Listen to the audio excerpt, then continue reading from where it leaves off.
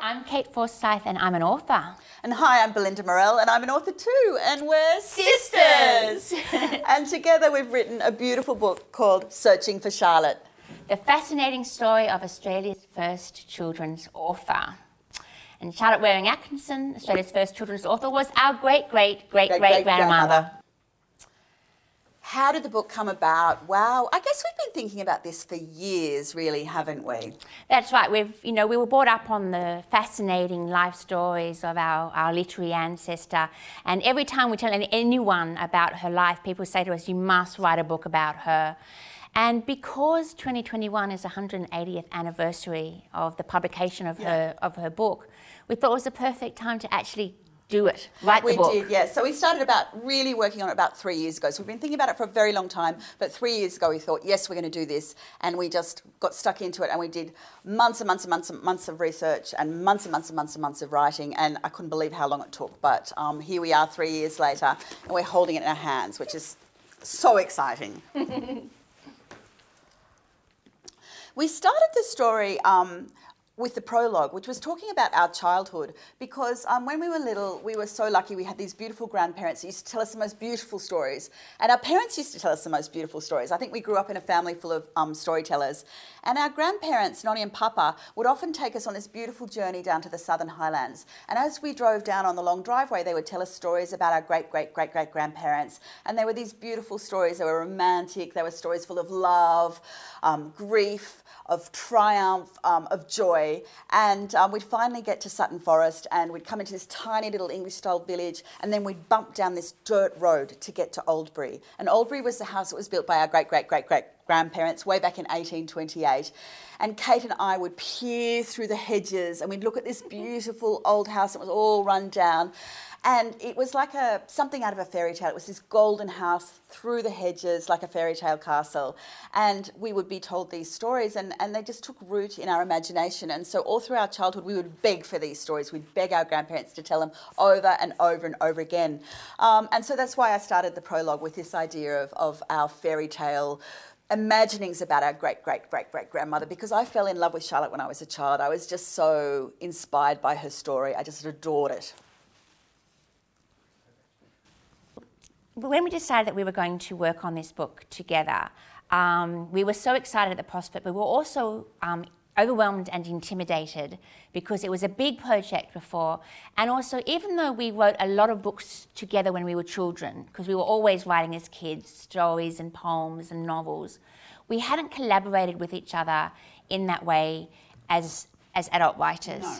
So we went out for lunch, we bought a bottle of champagne, we sat down and we planned the book quite loosely but thoroughly, and then we simply decided who wanted to do what. Each of us have got different specialities or different interests, so I think that you were really interested in researching Charlotte's childhood. And I was, because I didn't know, we knew nothing about that, and I just thought it would be so exciting to find out about where she grew up and what her childhood was like and what she was like as a young girl. And also I wanted to write about her journey to Australia, that beautiful romantic story about the trip to Australia, because I transcribed the journal, so that was something I was passionate about. And I was really, really interested. Charlotte Waring-Atkinson was actually the 5th cousin once removed of Charles Darwin. And I've always been interested in science, and our father was a scientist as well. And so I really wanted to explore that relationship. We had heard many stories passed down through the family about how Charles Darwin went to visit Charlotte when he was here in Australia. But I wanted to know if this was true. So I wanted to write that chapter. And then I was really, really keen to write the chapter on how Charlotte actually came to write her book. Yes, and, you know, there's this famous court case where she battled to keep custody of her own children, and she took on the patriarchal system and triumphed. And I was very keen to write that book. So you let me have that chapter. And I'd already written about that, so I was really happy to let you have for you to explore that as well. So yeah, so it was just really a matter of just I want that, and then you want that, and then we divvied it up. So we did it very. It worked very well. It was very swift and easy. Like, we both had a strong idea of what we wanted to do, and we didn't argue over it at all. No, So it worked really well, I think. Yeah, it did. And the other decision that we made that I think was really, really important right from the very beginning was that our chapters were our own. We would write them in our own voice. We wouldn't attempt to do the royal we did this and we did that. It was going to be I did this, I did that. Exactly.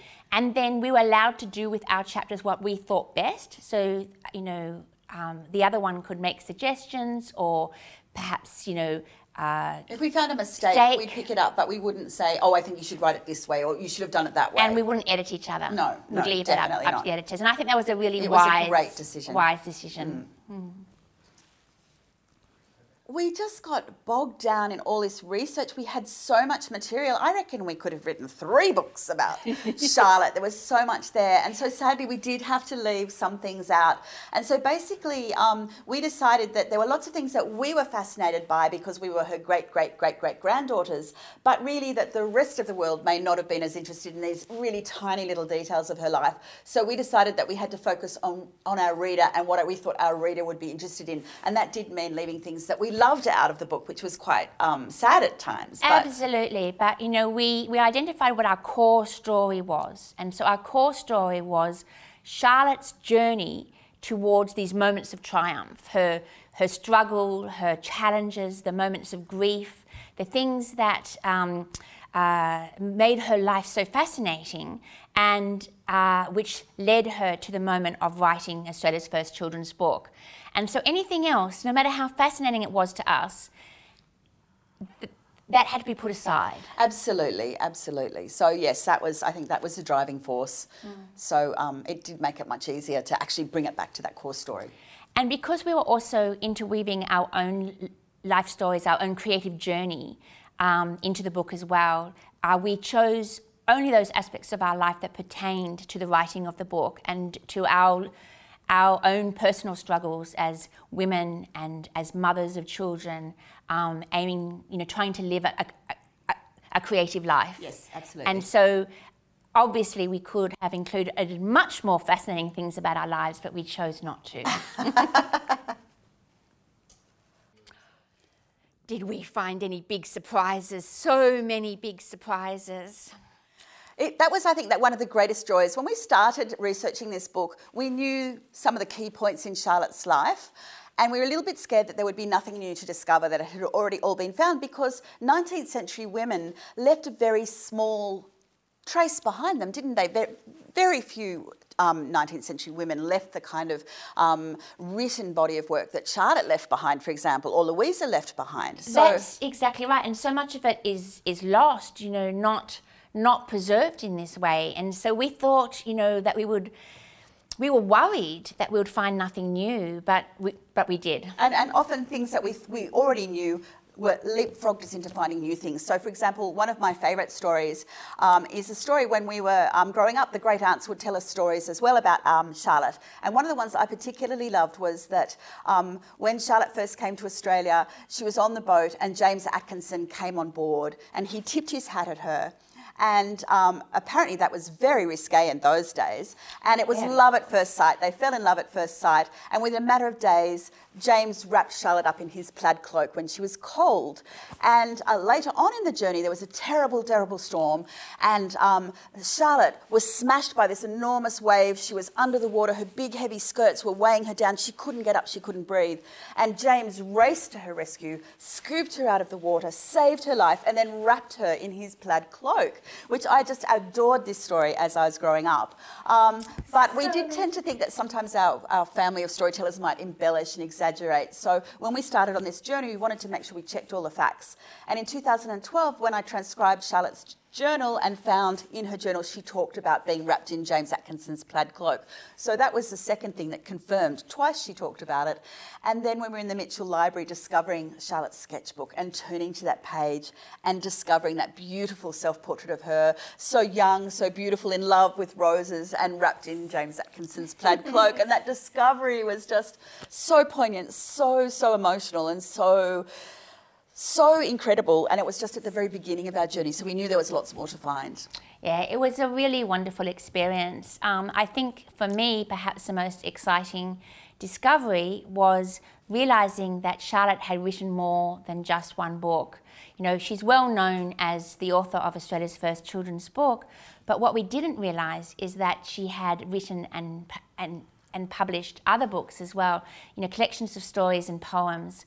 And one of those stories is the first piece of fiction ever set in Australia. And that is just extraordinary. That it's such a wonderful discovery for us to make. It was, and then we also found out lots of other interesting things about her childhood, about what her family. We had this idea of what her family might have been, but actually it was so artistic and they were so bohemian in a way, which was really interesting to discover that and to find where she lived and so many little details of her life. It was just so wonderful to discover. One of the most wonderful things that we did was Belinda and I travelled to the UK together for almost a month, travelling around to all the places where Charlotte had been born and lived and grown up. And we took our daughters with us. So my daughter, Ella, was 15, and Belinda's daughter, Emily, was 21. Yes. And the four of us had this really special mother, daughter, sister, cousin adventure road trip, and having the girls there with us, helping us with these amazing discoveries, sharing our passion. I think it was one of the most beautiful experiences of my entire life. It was absolutely gorgeous. And the other way we involved our family was we have this incredible, enormous family of second cousins, 57 times removed, whatever they might be. And we actually organised a big gathering. In fact, there was a couple of gatherings of the clan. And we sat down and drank tea with them and we talked to them about their stories. And we compared their stories to stories we'd heard from our grandparents. And we cross-referenced them. And we were able to get into family archives. So several members of our family have these beautiful archives that include these incredible treasures, and they were so kind to share their own research with us, their archives with us, and these incredibly beautiful museum archives, almost family archives. So that was wonderful. And we also managed to involve our brother Nick, who is also a writer, and we got him to help us with one little element of the legal element of the story, which was great. So we had the whole family involved. Yes, I would love to read to you just a little bit from the prologue of Searching for Charlotte, where we start our journey. I first fell in love with Charlotte as a child. My maternal grandparents, Nonnie and Papa, would tell us enthralling stories about our great-great-great-great-grandmother, Charlotte de Waring Atkinson, and her family. Charlotte always shines as being clever, beautiful, rebellious, and fiercely independent, like a Jane Austen heroine. Even her name was romantic, de Waring, a reminder of her French aristocratic forebears. It was only later that we discovered that the D in de Waring hadn't actually been used in centuries. But family stories are like that, romanticised, exaggerated and embellished. Nonnie and Papa often took us on a journey down to Sutton Forest in the Southern Highlands to show us our family history and where we came from. On the long drive down through Mittagong and Moss Vale, they would tell us romantic stories about our ancestors, the Atkinson family, who had once farmed great swathes of this beautiful rolling countryside. They were fascinating stories of adventure, bravery, tragedy, determination and defiance. In hindsight, there was a theme that ran through many of my grandmother's stories, and it was about the strong and clever women from whom we were descended. Women who faced almost impossible difficulties, but who tackled them with courage, strength and dignity, and managed to live rich and meaningful lives. These stories were truly inspirational. When at last we arrived at Sutton Forest, a small English-style village built around the church and an inn, we bumped along a rough dirt road until we came to an ancient line of elm trees and the locked gates of Oldbury. We would peer through the prickly hawthorn hedges at the grand old house that had been built by our great-great-great-great-grandparents, Charlotte and James Atkinson, in 1828. During our childhood, the golden sandstone house was surrounded by overgrown gardens and looked neglected and forlorn. It seemed like something out of a fairy tale, romantic, forgotten by time. I think I'm going to read a passage from later in the book. So Charlotte found herself in a marriage, her second marriage, to a violent and unpredictable man. And she ended up fleeing from him, taking her 4 small children and escaping. And just one of many dramatic episodes in her life. The early spring months in the Southern Hemisphere are marked by the rising of a constellation of misty blue stars known as the Seven Sisters. The ancient songlines of the Seven Sisters stretch across Australia, passing through a multitude of different language groups and geographies. Their rising heralds the coming of fair weather and flowers, and the season of birth and regeneration. Baby magpies shriek for food, and their protective parents dive bomb anything seen as a threat. Dingo pups tumble and play, and snakes wriggle out from their long hibernation. The core motif of the Seven Sisters story is the relentless pursuit of a group of unwilling young women by a man. The women finally escape into the sky and are transformed into the star cluster known to astronomers as the Pleiades, from the Greek myth that fascinatingly follows a similar pattern of action. In October 1839, when the Seven Sisters rose over Mount Gingenbullen and the land quickened with spring, Charlotte quietly sent some of her furniture to Sydney. She packed as many of her possessions as she could fit onto the back of 3 bullocks, including her little writing desk and the family's pet koala. Then she and her 4 children rode away from Oldbury. Charlotte Elizabeth, the eldest, was 11. Louisa, the youngest, was 5. Oldbury and everything they knew was left in the possession of a man Charlotte called a raving lunatic. Ahead was only uncertainty. Beautiful.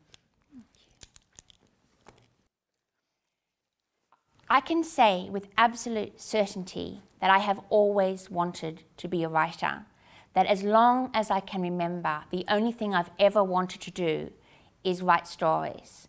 And my mother says that, we were writing stories from the moment that we could hold a pencil. Both Belinda and I have written many, many poems and books and stories. I think by the time we were 16 or 17, we had a library. Yeah, a dozen books that we had written ourselves longhand in school exercise books.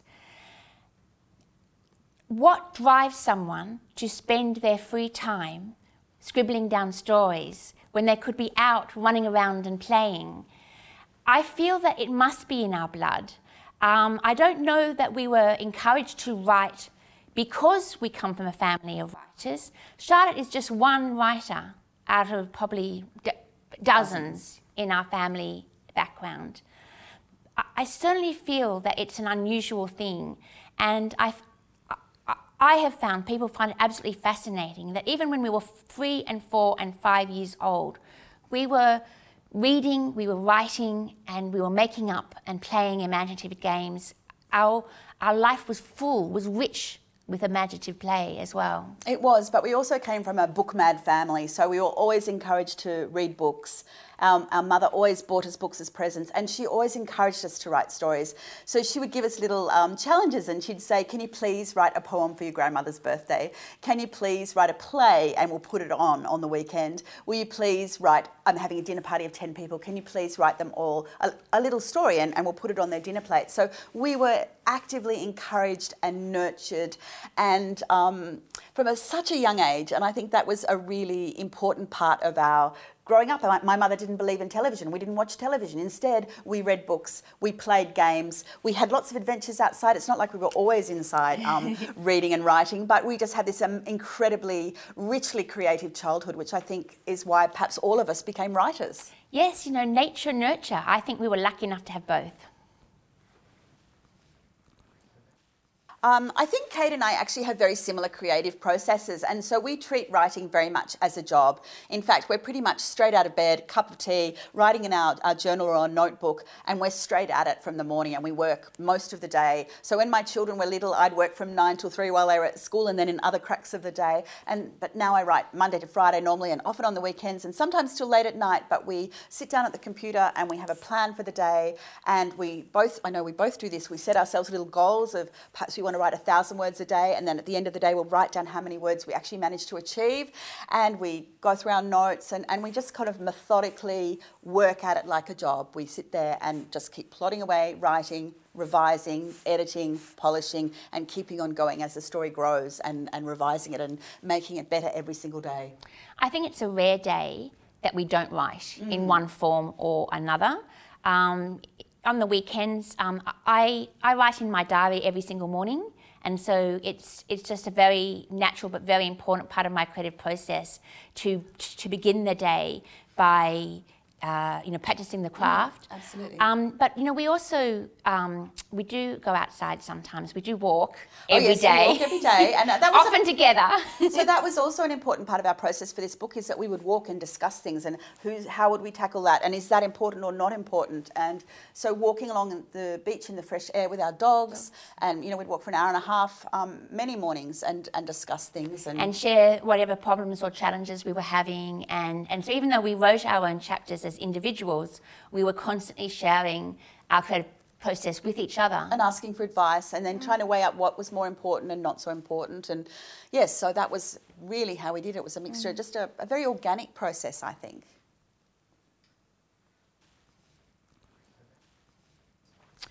Well, we are both great believers in saving our literary heritage. Obviously, we are so grateful to the fact that so much of Charlotte's early work was saved and is now available to us to read and to study and to learn and grow from. I'm a great believer in keeping a record of the creative process.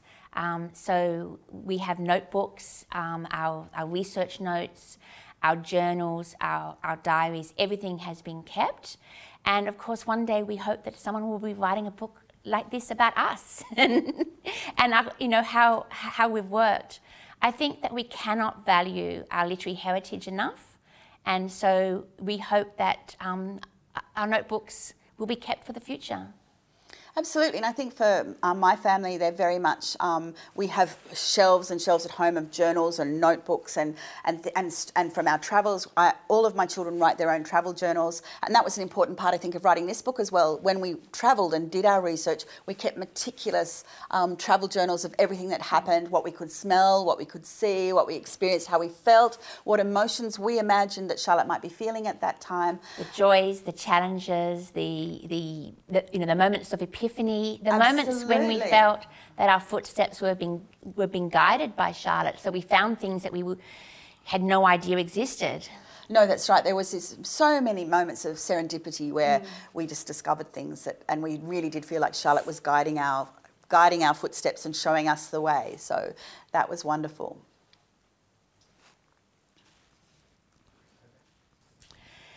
I think that writing family history is such a fascinating thing to do. I think that understanding where our families come from help shape our sense of who we are in the world. I think the very first thing that needs to be done is to collect your materials. Ask anyone who's still alive to share their stories with you and record them and get them written down. I also think it's really, really important to remember that this is your story and that you have the right to tell it, and you have the right to tell it in your own voice and in the way that you think best. Claim ownership of your story.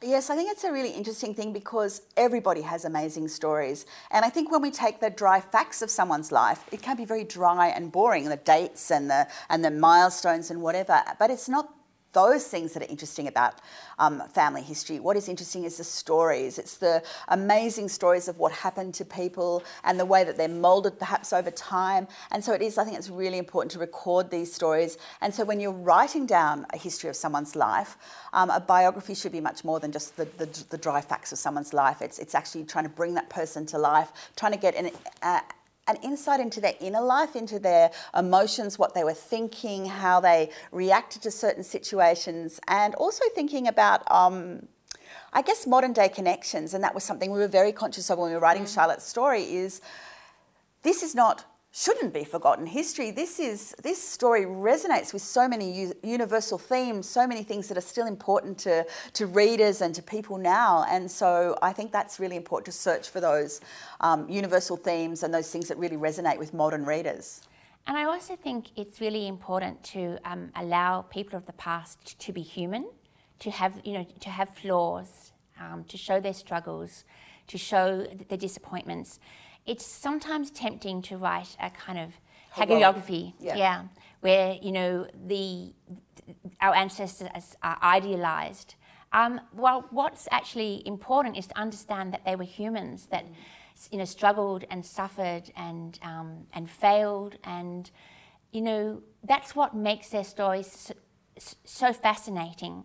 The other really important piece of advice that I would give you is to be highly methodical in your research approaches, to make sure that you keep excellent notes and that you know where you find all your bits of information, and also to search for corroborating evidence. Make sure you have more than one source to confirm what might have happened. Because that's what we found a lot was, there might, even birth dates, something so simple, you could have 5 different sources and they might have 3 different birth dates or marriage dates or where that person was married. And so many times we'd have to dig to find what was actually the truth. So yes, very methodical. And enjoy it. Have fun. It's a journey of discovery. It's a journey in which you will find things that you never thought possible about yourself and your family and your ancestry. And just remember to forgive your ancestors, because they were born and lived in a different time, and perhaps they said things or did things that we find hard to understand now. But it's important to know them for who they really were, not for who you think they should have been. Thank you. Thank you, yes. I hope you love reading our Searching for Charlotte. The fascinating story of Australia's first children's author.